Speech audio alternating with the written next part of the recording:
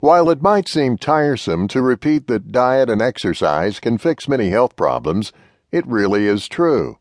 In ancient times, and even through the Middle Ages, food was used as a tool for fixing health problems, yet today those who use this approach are often called kooks, and worse, for not rushing to their doctor for magic pills. Our lifestyle revolves around food. It's only in the last few decades that snacking has even existed. Snack products didn't even exist previously, but now it feels that we must have them as part of a normal diet.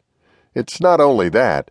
Many of these foods taste good, but they're full of hormones, chemicals, additives, and worse, that add up and affect your body.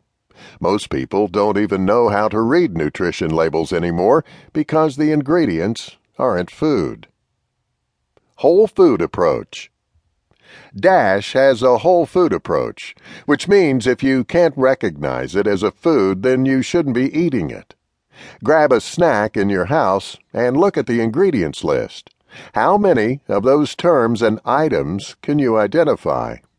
If there are more than 5 things in it and you can't identify them and know what they are, then that isn't food. While this may seem unfair and even restrictive, what it's forcing you to do is consume real food, not chemicals, not additives, not plastics, and whatever else companies stuff in.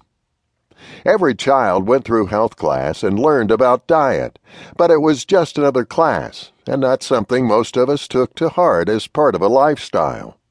The food pyramid existed for decades as a recognized symbol of how you should be eating. Now it's gone, replaced by the ADA's My Plate.